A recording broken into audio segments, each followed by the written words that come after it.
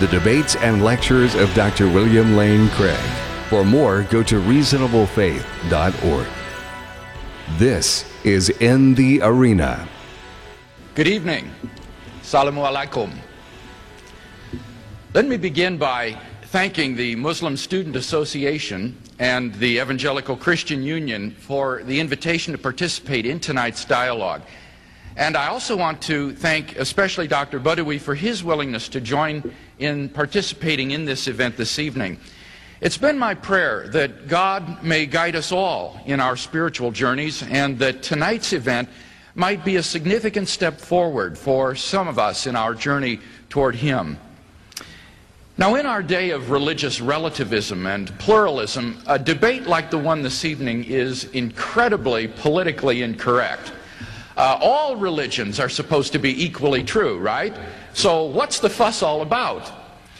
Well, the answer to that question, it seems to me, is that religious relativism, which is almost unthinkingly accepted by a great many students today, may not be true after all.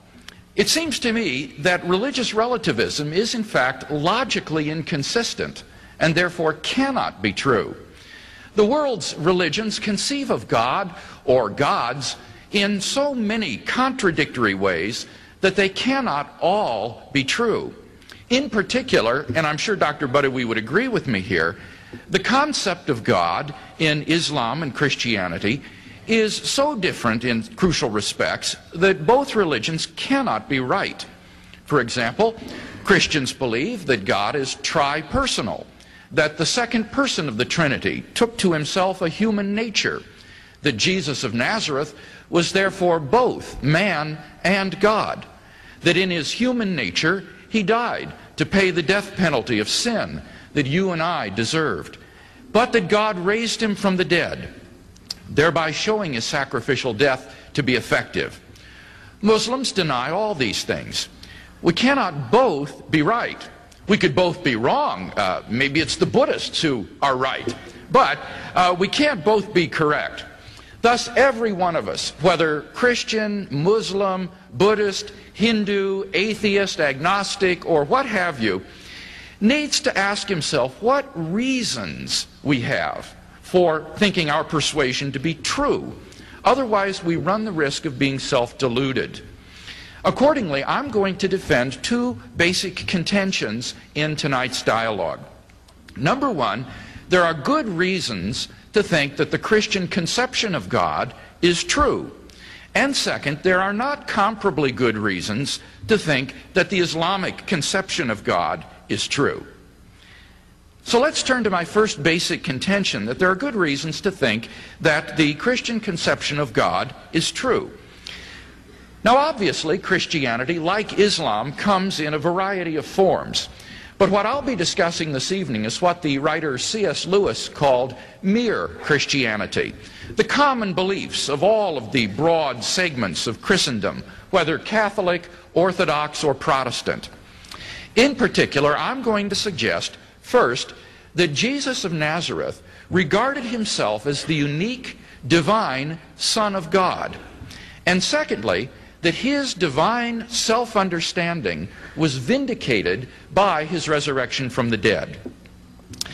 Let's talk first about whether Jesus of Nazareth regarded himself as God's unique divine Son, or only as a prophet, as Muslims claim. I want to examine several sayings of Jesus, which are demonstrably authentic, that is to say, actually uttered by the historical Jesus, and which disclose his divine self-understanding. In fact, today the majority of New Testament scholars believe that among the historically authentic words of Jesus are claims that reveal his divine self-understanding. Jesus' radical self-concept is disclosed, for example, in his parable of the wicked tenants of the vineyard in Luke chapter 20. Even skeptical scholars, like those in the Radical Jesus Seminar, admit the authenticity of this parable. In this parable, the owner of the vineyard sends servants to the tenants of the vineyard to collect its fruit. The vineyard symbolizes Israel. The tenants are the Jewish religious leaders.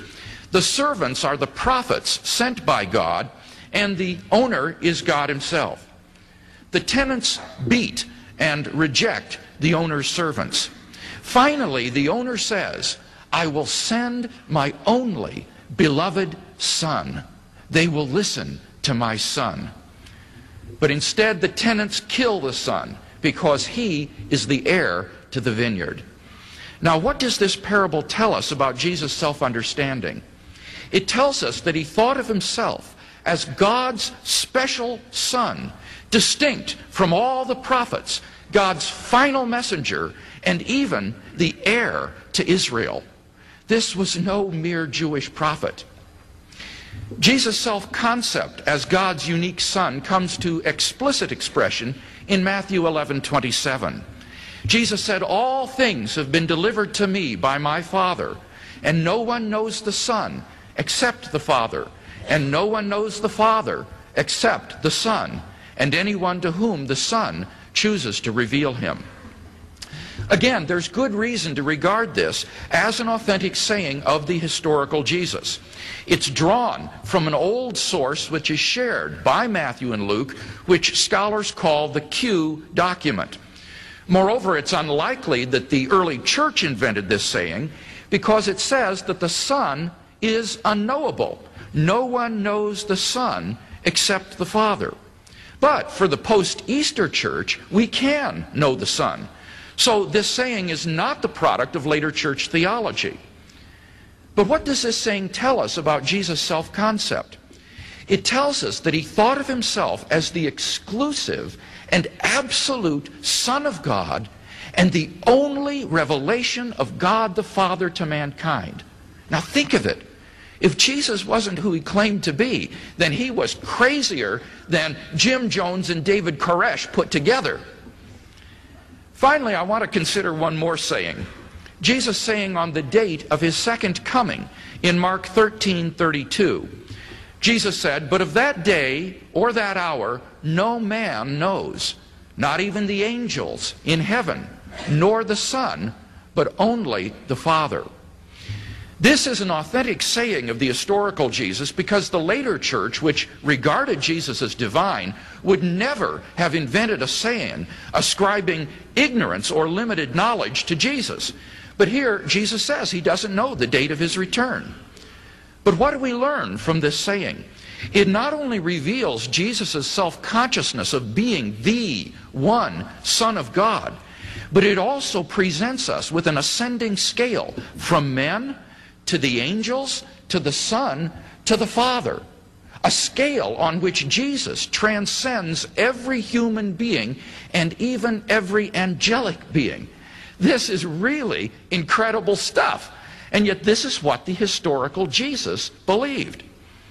And this is only one facet of Jesus' self-understanding. C.S. Lewis was right when he said, a man who was merely a man and said the sort of things Jesus said would not be a great moral teacher. He would either be a lunatic on the level of a man who says he is a poached egg, or else he would be the devil of hell. You must make your choice. Either this man was and is the Son of God, or else a madman or something worse. You can shut him up for a fool, you can spit at him and kill him as a demon, or you can fall at his feet and call him Lord and God. But let us not come with any patronizing nonsense about his being a great human teacher. He has not left that open to us.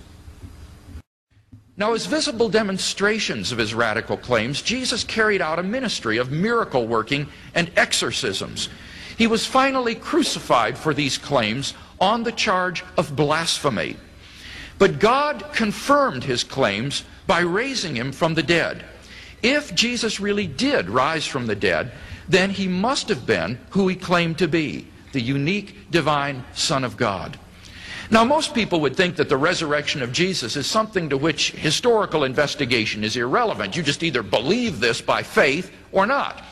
But I spent 2 years at the University of Munich in Germany as a fellow of the Alexander von Humboldt Foundation, studying the historical basis for the resurrection of Jesus. And I found that the historical grounds for that event are remarkably good. I can only summarize my findings here by saying that there are three major historical facts that are established by the consensus of biblical criticism that support the resurrection of Jesus: the empty tomb, Jesus' appearances alive after his death, and the very origin of the Christian faith itself. Let me say a brief word about each of these. First, the evidence indicates that Jesus' tomb was found empty by a group of his women followers on the Sunday morning following his crucifixion. According to Jakob Kramer, an Austrian scholar who has specialized in the study of the resurrection, by far most scholars hold firmly to the reliability of the biblical statements about the empty tomb, and he lists 28 prominent scholars in support. I can think of at least 16 more that he neglected to mention. According to D.H. Van Dalen, it is extremely difficult to object to the empty tomb on historical grounds. Those who deny it do so on the basis of theological or philosophical assumptions. But those assumptions may simply have to be changed in light of the facts. Second, the evidence indicates that on separate occasions, different individuals and groups of people saw appearances of Jesus alive after his death. In his first letter to the church in Corinth, Paul listed some of these appearances. He wrote, "Christ was raised on the third day in accordance with the Scriptures, and he appeared to Cephas, then to the 12. Then he appeared to more than 500 brethren at one time, most of whom are still alive, though some have fallen asleep. Then he appeared to James, then to all the apostles. Last of all, as to one untimely born, he appeared also to me." According to the late Norman Perrin of the University of Chicago, the more we investigate the traditions with regard to the appearances, the firmer the rock begins to appear upon which they are based. These appearances were bodily and physical, and were witnessed not only by believers, but also by unbelievers, skeptics, and even enemies. Third, the very origin of the Christian faith implies the reality of the resurrection.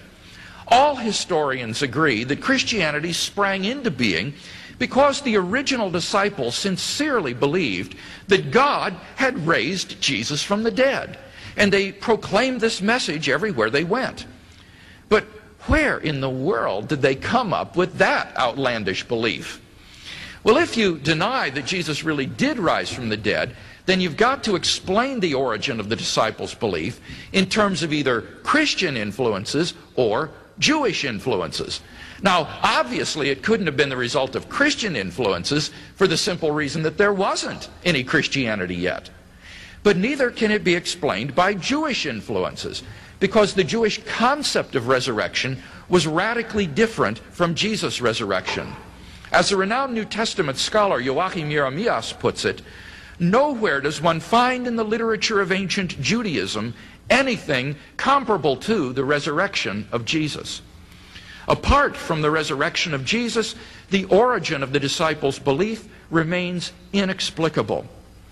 Attempts to explain away these three great facts, like the disciples stole the body or Jesus wasn't really dead, have been universally rejected by contemporary scholarship. The simple fact is that there just is no plausible, naturalistic explanation of these facts. And therefore, it seems to me, the Christian is amply justified in believing that Jesus rose from the dead and was who he claimed to be. Thus, it seems to me that there are good reasons to believe that the Christian conception of God is true. Now, the Muslim conception of God shares many elements of similarity with the Christian conception of God. This is only to be expected, since historically Islam is an offshoot of the Judeo-Christian tradition. It therefore has many elements of truth. Nevertheless, I do not see any comparably good reasons to think that the Islamic conception of God is wholly true. Now, I sincerely hope that in saying this, I do not offend anybody. I am not trying to put anybody down or attack anyone personally. But I'm simply asking the question, What good reason is there to think that the Islamic conception of God is true? As the Quran says, produce your proof if you speak truly. Let me share two reasons why I am persuaded that the Islamic conception of God is not adequate. My misgivings are both philosophical and historical. My philosophical difficulty is that Islam seems to have a morally inadequate concept of God. Muslims and Christians agree that God is the greatest conceivable being by definition. If there were anything that you could conceive of greater than God, then that would be God. Thus, necessarily, God is the greatest conceivable being. Now, besides being all-powerful, all-knowing, all-present, and so forth, the greatest conceivable being must also be all-loving. For it's obviously better to be loving than unloving, and God is a morally perfect being. Therefore, God, as the morally perfect being, must be all-loving. And this is exactly what the Bible affirms. The Bible says, God is love.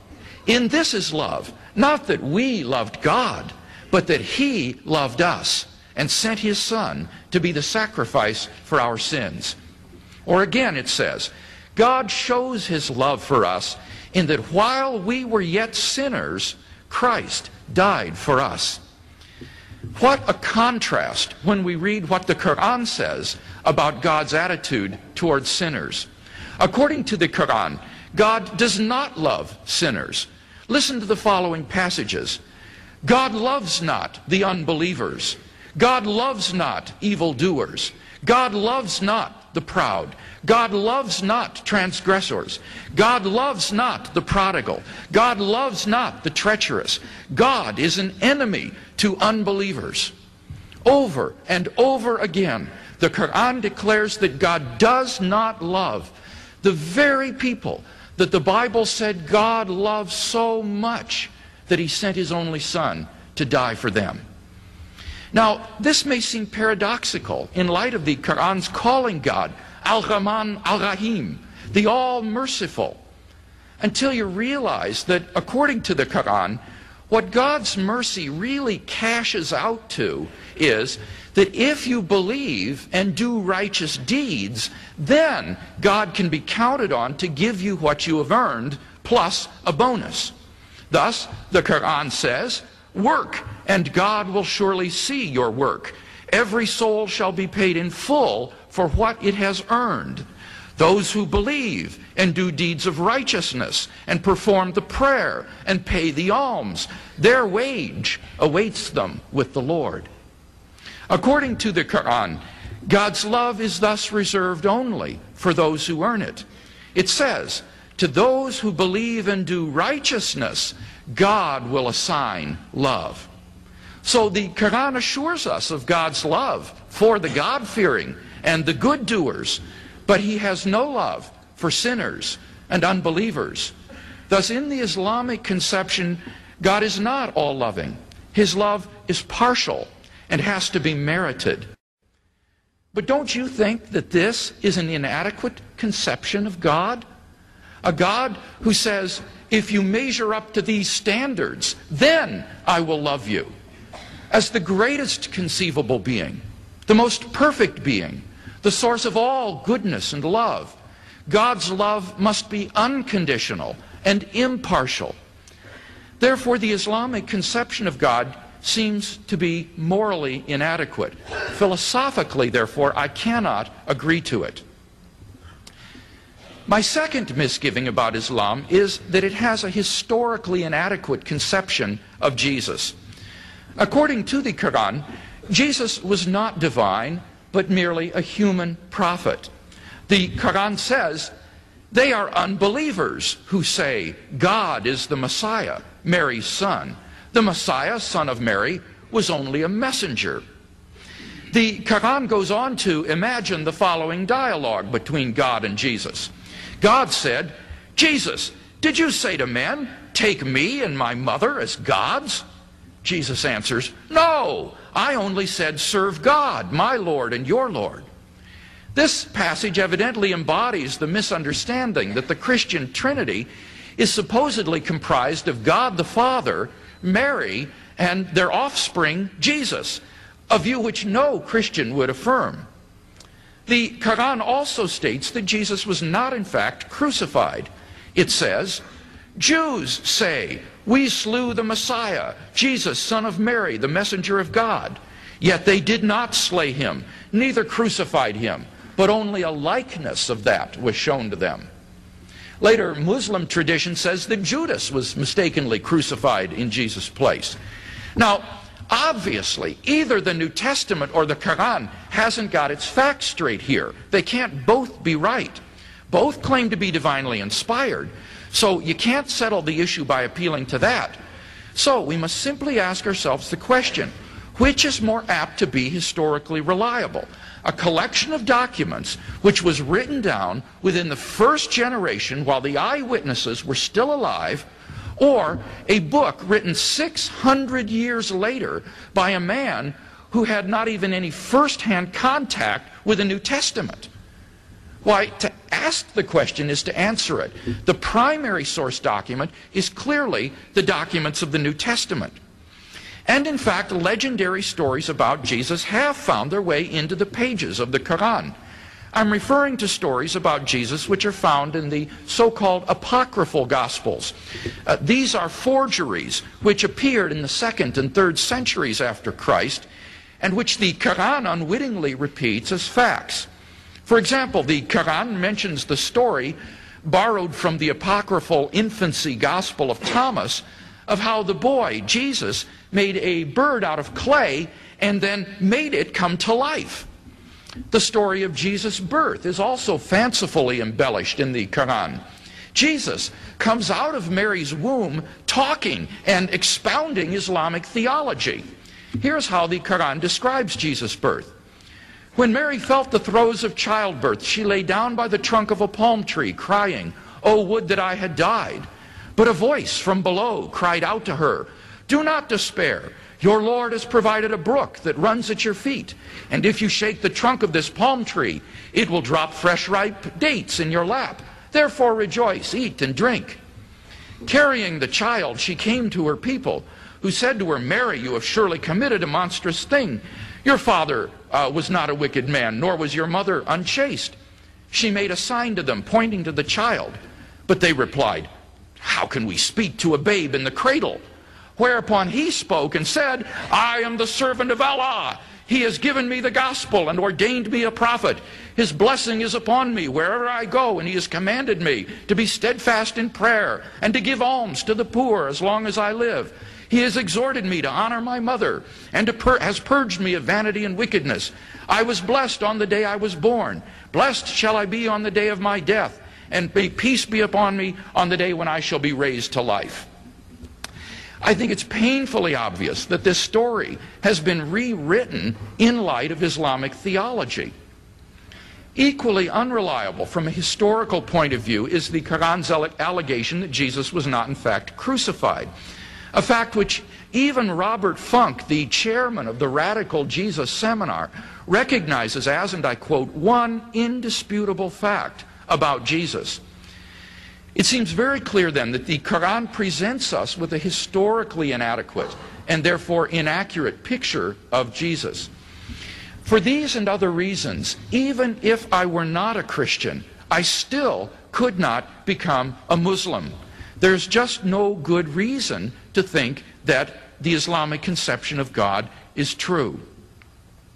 So in summary, we've seen two good reasons to think that the Christian conception of God is true. First, Jesus of Nazareth regarded himself as God's unique divine Son. And second, his divine self-understanding was vindicated by his resurrection from the dead. Moreover, we've seen two good reasons to think that the Islamic conception of God is not wholly true. First, Islam seems to have a morally inadequate conception of God. And secondly, Islam has a historically inadequate conception of Jesus. It seems to me, therefore, that when we weigh the evidence as dispassionately and objectively as we can, the evidence suggests that God has revealed himself decisively to mankind in the person of Jesus of Nazareth. Through him, we can come to know God's wonderful love and forgiveness. Alhamdulillah, wa salatu wassalamu ala Rasulillah. All praise is due to Allah, the sole creator, cherisher and sustainer of the universe. And may his peace and blessing be upon his last messenger Muhammad and upon all prophets and messengers before him. I greet you all with the greeting of all of the prophets in its most complete form. Assalamu alaikum wa rahmatullahi wa barakatuh, which means may the peace, mercy and blessing of Allah, God capital G, be with you all. And I wish to thank you all, organizers and participants, and especially Dr. Craig, for your participation this evening. We are meeting here this evening as members of the one and same human family, I suppose. Most of us, however, belong to the Abrahamic, ethical, monotheistic faith which embraces Jews, Christians, and Muslims. It is thus very useful for us to exchange and share our views on tonight's topics and other ones. I'd like to indicate in the very beginning that no time will be spent in trying to prove the existence of Allah. I hope that Dr. Craig had fun last night trying to prove that. It reminds me with a story of a teacher who walked in the classroom and he said, "Did any of you guys see God?" They said, "No." "Any of you touched God or heard him?" They said, "No." He said, "Therefore, he does not exist." And a smart student stand and say, "Did any of you guys see the brains of our teacher?" Therefore, one of the interesting, thank you. Thank you. One of the interesting questions that were posed to Ali, the cousin of Prophet Muhammad, peace be upon him, somebody came to him and he said, "Prove to me that God exists." His answer, "Was God ever absent so that his existence need any proof?" I believe Ali here was referring to what the Quran always points to as means of knowledge about God through the pure innate nature or fitra, as God says that he breathed into every human being some of his spirit, a reflection in ourselves and our creation, in the environment and the cosmic order in which we all live.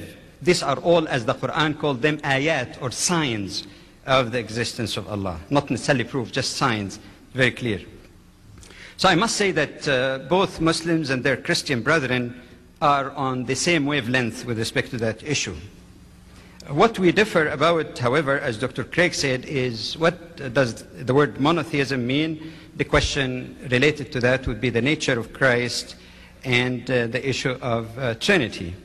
I'd like to begin first by spending a few minutes by defining what Muslims mean by monotheism, because the same claim is also made by Christians. For the Muslim, there are at least three important conditions for pure monotheism. One is to believe that God is the sole creator, sustainer of the universe, no partner and no co-creator with him.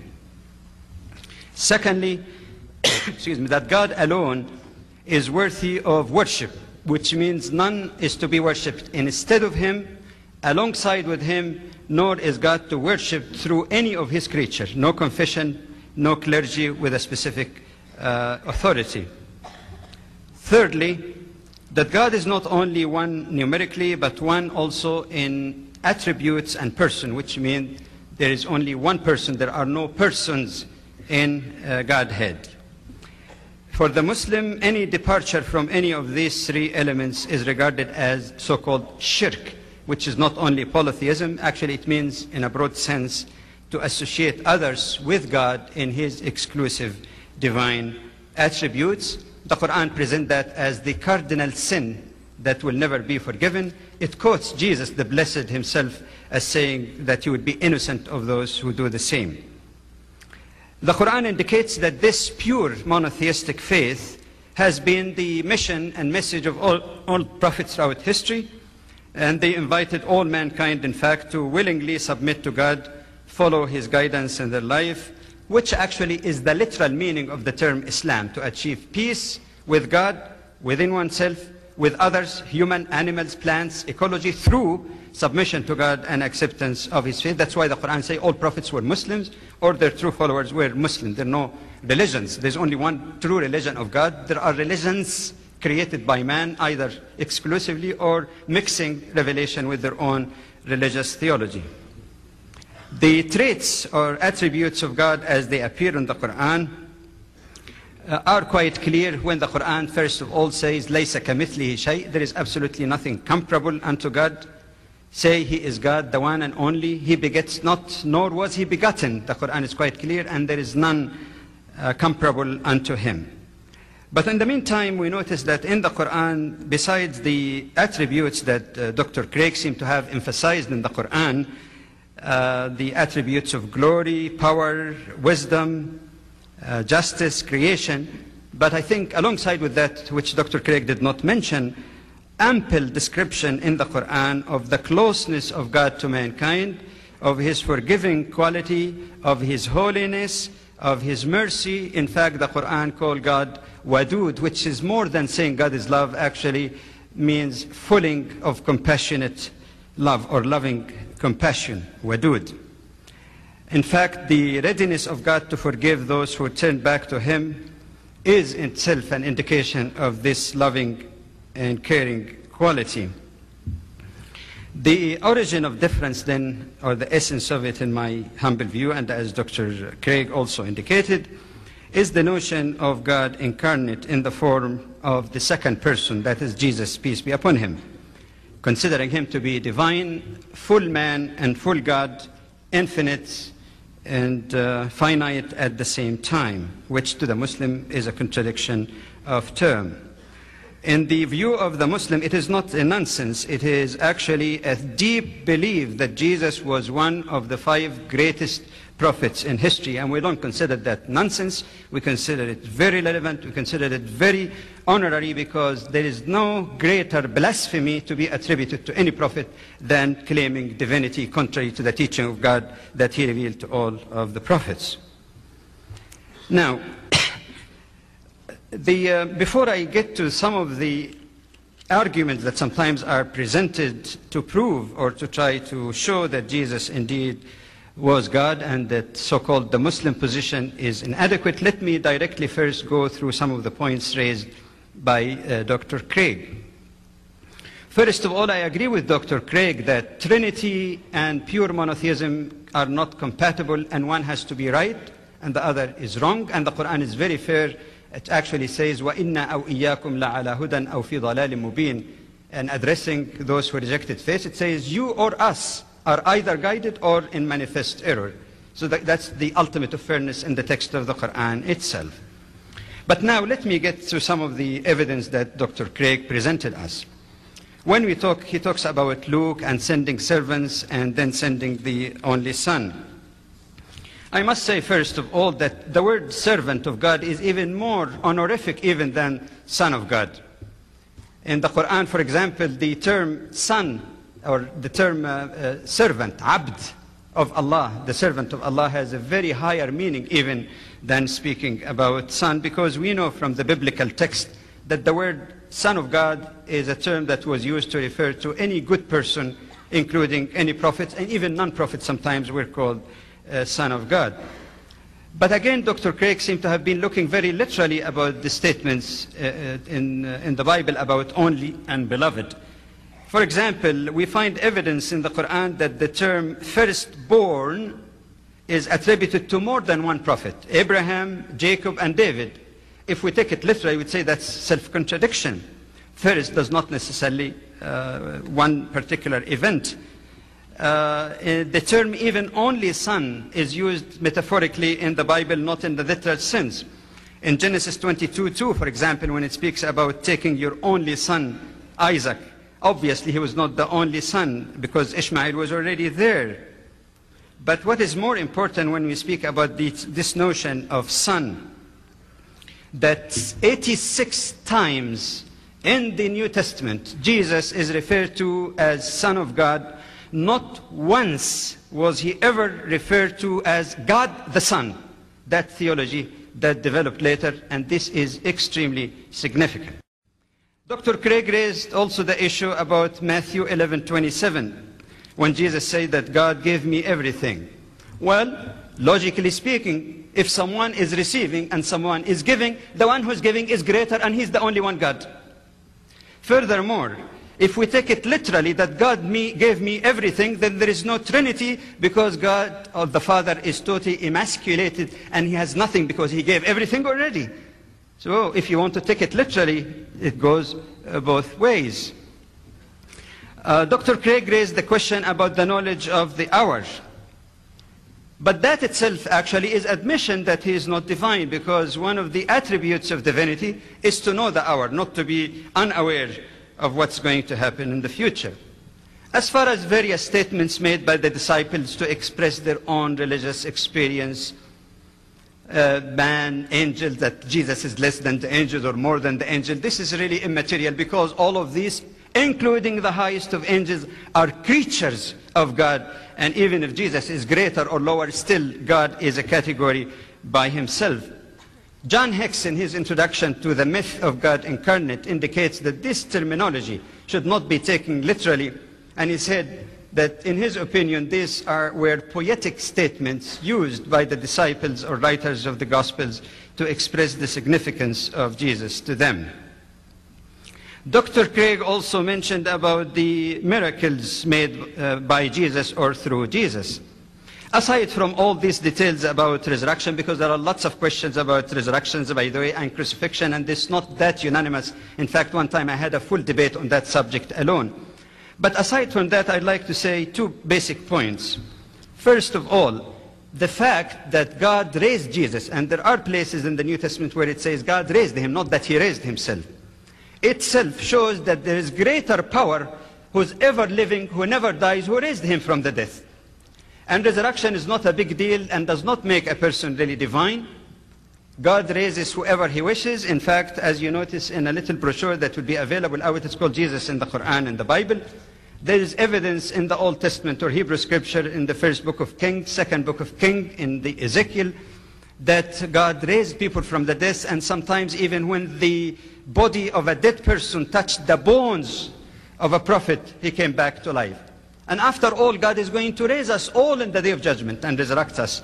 Does that necessarily mean that we will be promoted to the position of Godhead? Okay.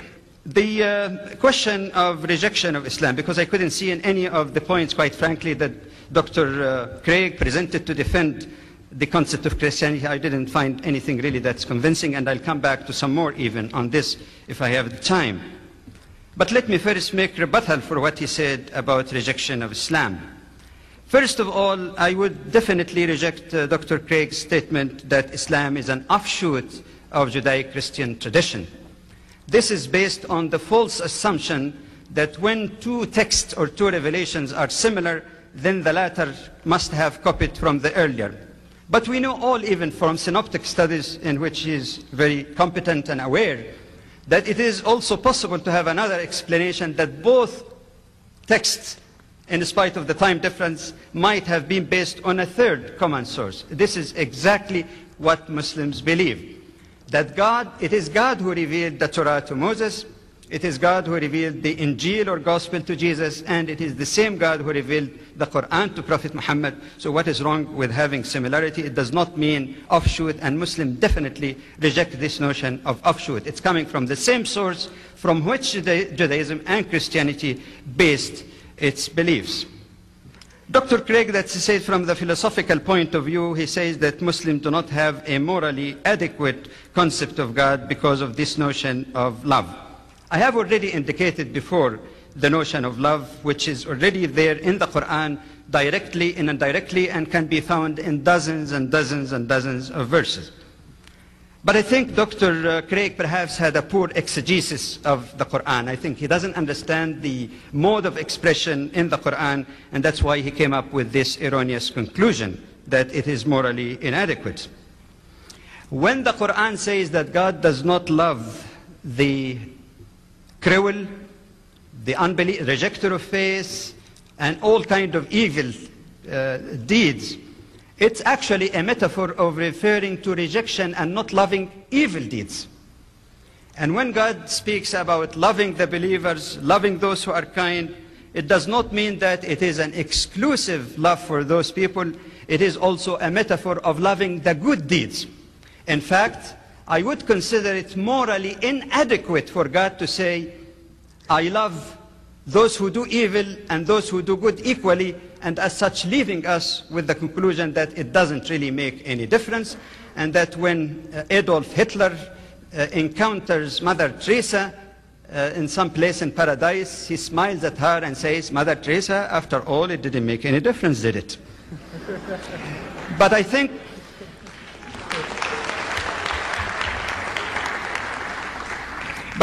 the problem that I urge Dr. Craig to reconsider really is that he perhaps mixes between two things.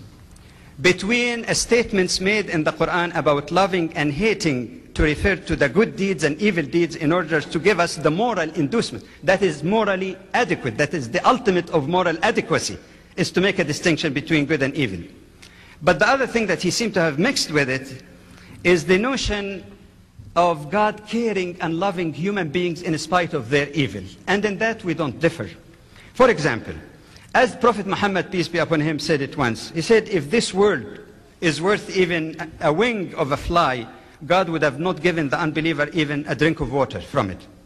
So people disobey God and defy them. He still let them breathe, let them eat, provide them with food, and all of that, give them a chance. And then after all of that, he says that still, if you repent and come back to me, your sins are blotted and I'll forgive you and receive you. There is a very beautiful description in the hadith of the Prophet, peace be upon him, that a person who comes to God repentant, God will be so happy, more happy than a man who lost in the desert and all of a sudden his camel left him with all his provision when he got his camel back. In one of the hadith Qudsi, God narrated to the Prophet that if you come to me 1 inch, I'll come to you 1 arm. If you come to me walking, I'll come to you running. Literally, God coming to you running. So I think there is a bit mix between God caring about all, including those who are disobedient, and if he doesn't care about them, why did he send prophets to guide them and to help them and open the door of his mercy for them? Having said that much, and as much time would allow, I even go beyond what Dr. Craig said, because I did reject and made rebuttal for both his presentation against Islam and in defense of his own belief. First of all, when you refer even to statements attributed to Jesus, peace be upon him, claiming divinity, we always heard this John 14, I am the way, the truth, and the life. Nobody comes unto the Father but by me. I said, amen. Every prophet speaks not for himself, and Jesus himself said that in John. He speaks for God who sent him. And since the way to God is one way, then a prophet in his lifetime is the way, the truth, and the life. Nobody can reach God except by following the way that God revealed to that prophet. That he said, I and the Father are one in John 10. But also in John 17:11, he spoke about being one with his disciple. In John 14:20, he said, I am in you as the Father is in me. Which means then the oneness with the Father is only oneness in purpose, not in divinity or essence, let alone the Greek words. I don't have time to elaborate on that. There's more evidence to support that as well. Some say that he said, whoever seen me, he has seen God. But we know that if I tell you, close your eyes and explain something, I say, do you see? And say, I see. Means I understand. That means anyone who knows me, since I reveal and explain what God revealed to me, he has seen God and known him, in fact. And both the Hebrew Scripture and the New Testament say that nobody ever saw God. It is reported also that he said to Thomas, when he said, my God and my Lord, he did not say anything to him and did not rebuke him. But again, we find some biblical scholars who go back and say that there are certain modes of expression in Greek, and they provide an alternative translation that you, my godly Lord. This is a legitimate translation. They suggest my godly Lord, or mean that you are godlike, not literally that you are my God. It is said that according to Mark 14, that he accepted worship from others. This is indeed very strange, because the word worship sometimes is used to refer to intense love. And I am sure that the mayor of Champaign is addressed in the meeting, your worship as well. If indeed Jesus claimed to be worshipped, and it was understood that he's an object of worship, the pages of the New Testament would be full. But what we find that he himself worshipped God, he fell on his face and prayed to God, and prayer is petition from the infinite, from the finite to the infinite. Some people raise the question about telling the Jews when in John 8, before Abraham was, I am. First, the word I am itself does not really carry the connotation usually given to it, that this is the same term used in Exodus, because the Greek term used in both cases is not the same. Number one. Number two, the existence before Abraham can be understood in view of the Bible itself. In 1 Peter chapter 1, verse 20, it speaks of Jesus as one who was destined before the foundation of the earth. In Acts chapter 2, verse 23, the same thing speaks and uses the exact term for knowledge of God. So yes, Jesus, you and me, and everybody else pre-existed in the foreknowledge of God, to use the biblical term, before even the foundation of the earth. Some say, but why did the Jews take stones and try to pelt him with it? Well, it is not that he said, I am God, and obviously, if a human being walking on earth say, I am God, people would say he's crazy, and they would leave him alone. But I think the possible reason, as some theologians suggest, is that he healed the man on the Sabbath, and since the Sabbath was ordained by God, he made himself equal to God by healing the person on the Sabbath. That's why he had an eloquent response to them, that the Sabbath is made for man, not man made for the Sabbath.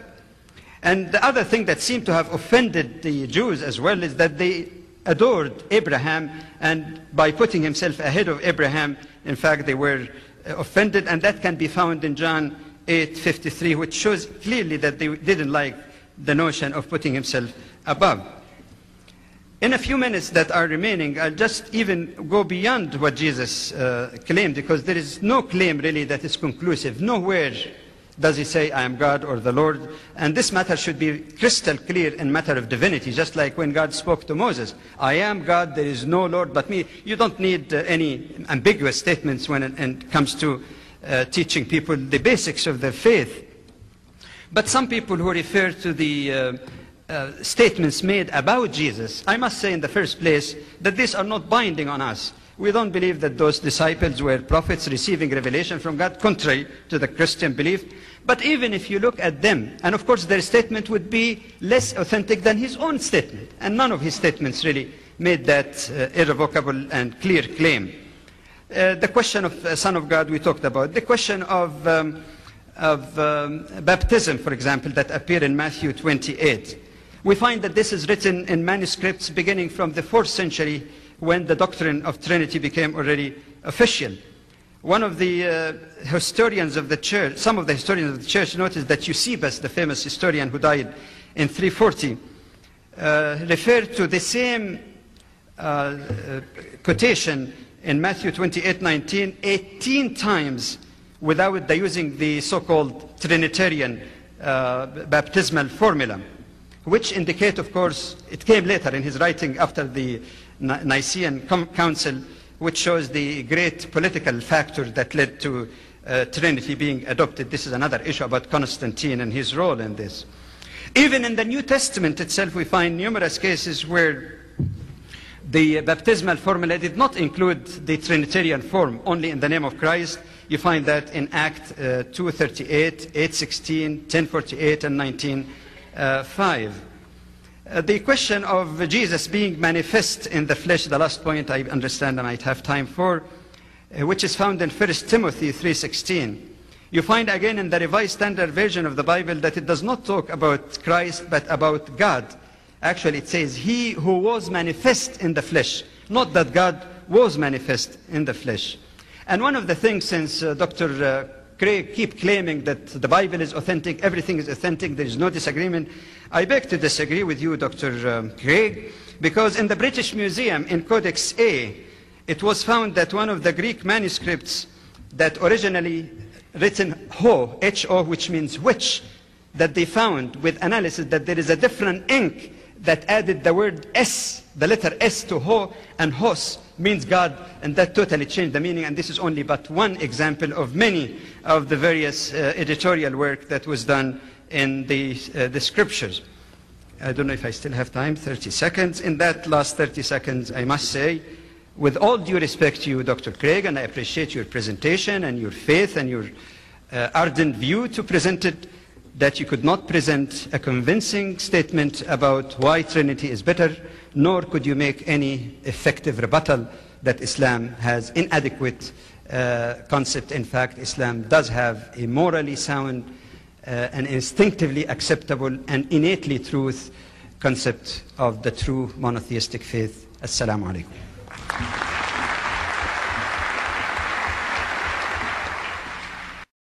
Now, you'll remember in my first speech, I said that I was going to defend two contentions in tonight's debate. First, that there are good reasons to think that the Christian conception of God is true, and I had two subpoints here. First, that Jesus of Nazareth claimed to be the unique divine Son of God. And I looked at three sayings of Jesus, the parable of the vineyard, Matthew 11:27, and Mark 13:32. I argued, first of all, that all of these are authentic sayings of the historical Jesus, and it's noteworthy that Dr. Badawi did not disagree with this, that these are authentic sayings of Jesus. So we can't dismiss them as being later corruptions. These are historically authentic to the historical Jesus. And therefore, the whole debate hinges on the interpretation of these passages. Do they in fact imply Jesus' divine self-understanding? In the parable of the vineyard, I think that it does, because Jesus says that he is the unique Son of God and that he is distinct from all the prophets, the final messenger sent by God to Israel.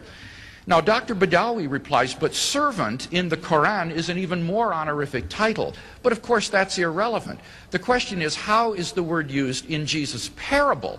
And in the parable, it designates the prophets who are sent by God to Israel, and the Son is even higher than the prophets and distinct from them. So this clearly shows that Jesus thought of himself as not merely another Jewish prophet, but as God's unique Son. Dr. Badawi also said, but the New Testament never uses the words God the Son. Right, it speaks of the Son of God. And the point is that Jesus thought of himself as a unique Son of God that set him apart from all other humanity and all other prophets. And in fact, in John 1:18, it does have a rather remarkable phrase. John 1:18 says, no man has seen God at any time. The only begotten God, who is in the bosom of the Father, he has made him known.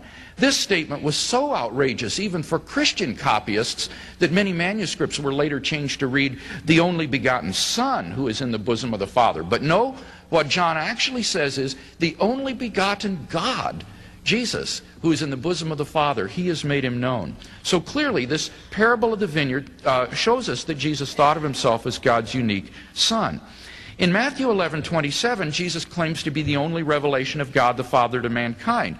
And all Dr. Badawi could say here was that, well, if God gave everything to the Son, then he doesn't have anything left for himself. I personally don't see the point. The point of the passage is that Jesus claims to be the only and unique and absolute revelation of God the Father to mankind. That belongs to the historical self-understanding of the historical Jesus, like it or not. What about Mark 13:32, Jesus saying on the date of his second coming? Again, Dr. Badawi didn't deny that this shows Jesus thought of himself as higher than any human being, higher than any angelic being, and approximate to the Father. But he says, well, as God, surely Jesus must know the time of his return. Not when Jesus is speaking in his human nature. I believe in a genuine incarnation, and as a human being, the full divine omniscience that Jesus possessed as God was not in his waking consciousness. Thus you have in the New Testament a genuine baby Jesus, not the sort of baby Jesus that you have, as I read in the Quran story, where he comes out giving theological discourses. Similarly, Dr. Badawi says, but Jesus himself worshipped God. Yes, in his human nature. Christians believe Jesus was genuinely a human being, and as such submitted to and worshipped God the Father. But notice that he doesn't deny the import of these passages, that they teach Jesus' divinity and his unique sonship. He quotes John Hick as saying that these are just poetic passages. John Hick was my doctoral advisor at Birmingham. Dr. Hick is not a New Testament scholar. He is a theologian who lost his faith in the divinity of Christ and has more or less become what is a modern-day Hindu.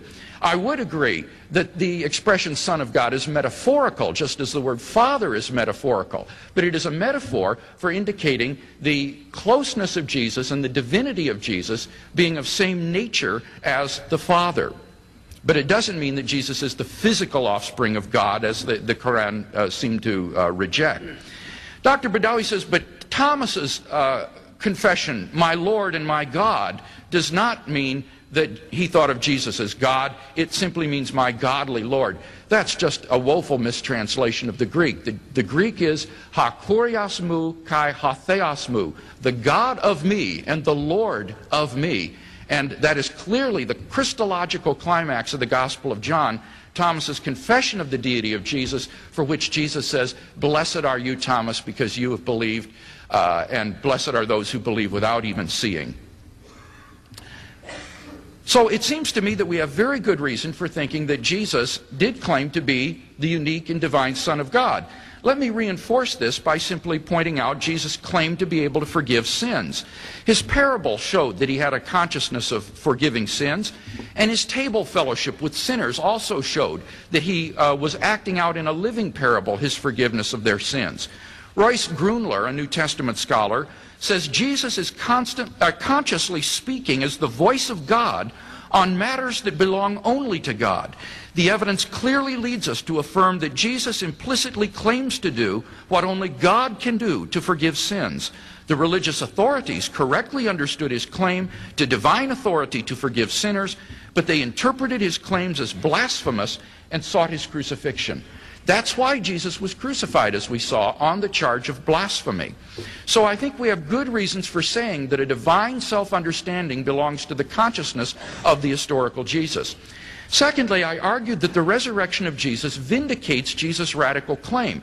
And I looked at three facts which are agreed upon by the consensus of New Testament scholars today: the empty tomb, the appearances of Jesus, and the very origin of the Christian faith.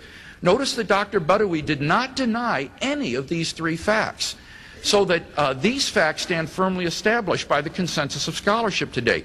What he tried to do was to soften the impact of those facts by saying, well, but a resurrection doesn't make you divine. I agree entirely, it doesn't. But what it does do is it confirms Jesus' claims to divinity for which he was crucified. It is, as it were, God's divine confirmation of those radical claims for which he was crucified. As Wolfhard Pannenberg, the German theologian, has said, the resurrection of Jesus takes on such important significance because it's not just anybody or someone who was resurrected from the dead, but because it is Jesus of Nazareth whose execution was instigated for his blasphemous claims. If the God of Israel has raised him from the dead, this means that the God of Israel has clearly vindicated those claims for which Jesus was crucified. Dr. Badawi says, but there are many resurrections in the Old Testament. Not at all. Those are revivifications, the return to the earthly life. Those people will die again. The resurrection to eternal life and glory is unique in the person of Jesus and thus without parallel. So it seems to me that we have both good evidence for the resurrection of Jesus, plus we see the theological significance of the resurrection of Jesus in its confirmation of Jesus' radical personal claims. Now, what about my second contention, that there are not comparably good reasons to think that the Islamic conception of God is wholly true? Notice that Dr. Badawi didn't give any arguments for the Islamic conception of God. He explained what they believe, and he said, I don't have to prove that God exists, and I agree with that, but he didn't give any positive arguments to show the Islamic conception of God is true. Now, I gave two reasons why I think the Islamic conception of God is not wholly true. First, it seems to me morally inadequate. Notice that he agrees with me that God as the perfect being must be all-loving. So the issue here is the God of the Quran all-loving? And he says, yes, he is, because the word wadud is affirmed of God, that he's full of love and compassion. But Dr. Badawi then gives away his case by saying in the next sentence, he is willing to forgive those who will turn back to him. Thus, you see, God's love is conditional. It is not towards sinners and unbelievers. It is not an unconditional love. As Daoud Rahbar in his book, The God of Justice, writes, unqualified divine love for mankind is an idea completely alien to the Quran. nowhere do we find the idea that God loves mankind. God's love is conditional. Jesus says in Luke 6:32, if you love those who love you, what credit is that to you? Even sinners love those who love them. And yet this is the highest level to which the God of the Quran rises in his love for human beings. He loves those who love him, who turn to him. In fact, Dr. Badawi, in his brochure on building bridges between Christians and Islam, virtually admits this. Listen to what Dr. Badawi says. He says, correct belief and good deeds are prerequisites for God's grace and forgiveness and for rising above our common shortcomings. You see, it's grace that requires prerequisites. It's not truly grace. We're talking about wages here, about earnings.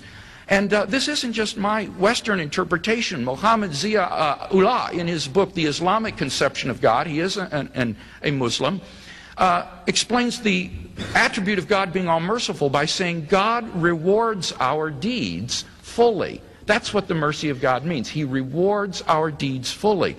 And he says, we cannot have the least doubt that he will respond to our love by his. You see, it's conditional. It's to those who love him. Those are the ones he assigns love to. So the Quran says things like, God loves those with goodwill toward others. God loves those who incline to him. God loves those who are clean of heart. God loves those who are ready to fight in his cause. God loves those who prove steadfast in trials. Well, how do you measure up? Does God love you? Not unless you measure up to those standards. Now, Dr. Badawi says, well, look, it just means that God doesn't love the unbeliever's deeds, and he loves the deeds of the believers. Well, I hope that's true. I really do, but that's not what the Quran says. And he didn't give any argument or proof for that exegesis. The plain statements of the Quran are that God is an enemy to unbelievers. He doesn't love them. He loves those who love him and do good. Dr. Badawi says, in fact, then he goes on to say, I reject the idea of God's equal love of sinner and believer. Well, that is exactly my point. The most perfect being must love sinner and believer alike. That doesn't mean he blinks at sin. On the contrary, he must punish sin, and that's why Christ had to die. But God's love as the greatest conceivable being must be impartial and unconditional. Dr. Badawi quotes the Hadith, but all that proves at best is that it contradicts the Quran, not that it's correct. And besides, even in those quotations he read, God's love was still conditional. So I'm not convinced that the Islamic conception of God is morally adequate. Remember, my second point was that it's also historically inadequate. It calls Jesus merely a prophet. It incorporates legendary stories. It denies the crucifixion. It embellishes the birth story with theology. He didn't deny any of these points. So I think we have good reasons for thinking that the Islamic conception of God is not wholly adequate and therefore not wholly true.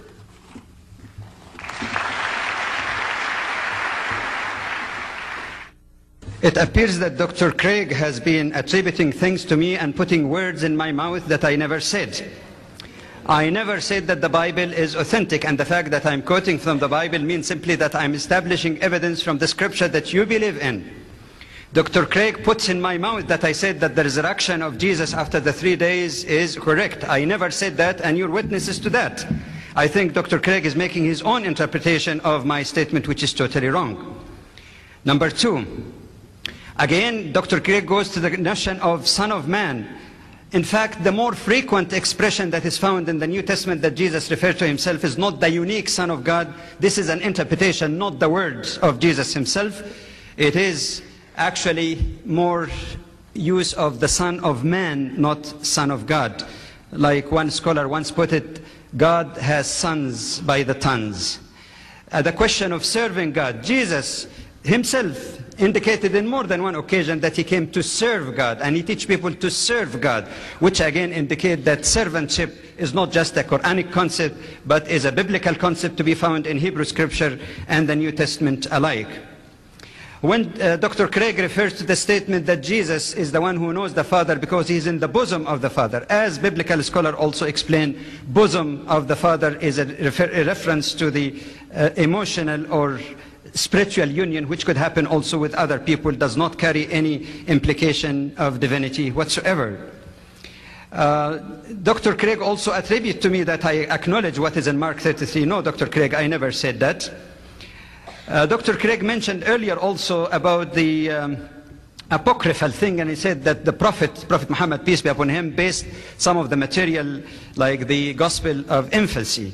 But I go back and ask Dr. Craig, who classified what is apocryphal and what is canonical? These were decisions made by human beings, sometimes even were subject to change and modification. And who knows that these books that were regarded as apocryphal were not really falsified or fabrication, but might have carried ingredients of truth that were lost through the process of communication or writing and rewriting the scripture. We never found anyone who claims that we have the entire words of Jesus in the Aramaic language he spoke, with ample evidence that it has come to us exactly as he uttered them. Dr. Craig criticizes John Hicks and say that he lost his faith. I think it's easy to label people that we disagree with. It is not only Dr. Craig, Dr. Hicks. As you know, if you have read Dr. Hicks's book, it's not the only writer, he's only the editor. And there are papers contributed by 7 or 8. And furthermore, before I show you this one, he said that this is a poor translation that I was referring to earlier on Greek. This is not my translation. This is based on a book written by a Christian theologian and former clergy who did not lose his faith because he speaks very highly of Jesus. It's called Jesus Christ is Not God. I think in a scholarly type of setting, we don't just dismiss people and giving them labels, oh, these are liberal scholars, these are lost their faith. If there is argument, let's argue on the merits of the case at question. He said that Jesus forgave, and that's a quality of God. But we have a parallel also in the Quran, in fact, which means that even when Jesus or Muhammad, peace be upon him, indicate that someone is forgiven, it does not mean that they are claiming the authority of God to forgive, but they received revelation from God that they are forgiving. Those of you are familiar with the Quran, لَقَدْ تَابَ اللَّهُ عَلَى النَّبِيِّ وَالْمُهَاجِرِينَ. There are references that people have been forgiven. This is not a claim made by the Prophet on his authority, but information, just as Jesus was given information. On the question of resurrection, again, Dr. Craig puts word in my mouth. I didn't say we Muslims believe in this. I said even if this case is true, even for the sake of discussion, it does not attribute divinity to any person. That's not the case at all in terms to base such an important aspect of divinity on. But Dr. Craig repeated himself again when he came to this moral adequacy, and I kept repeating again, and I thought explained it enough, that there is a distinction between God saying, I don't love vice and I love virtue.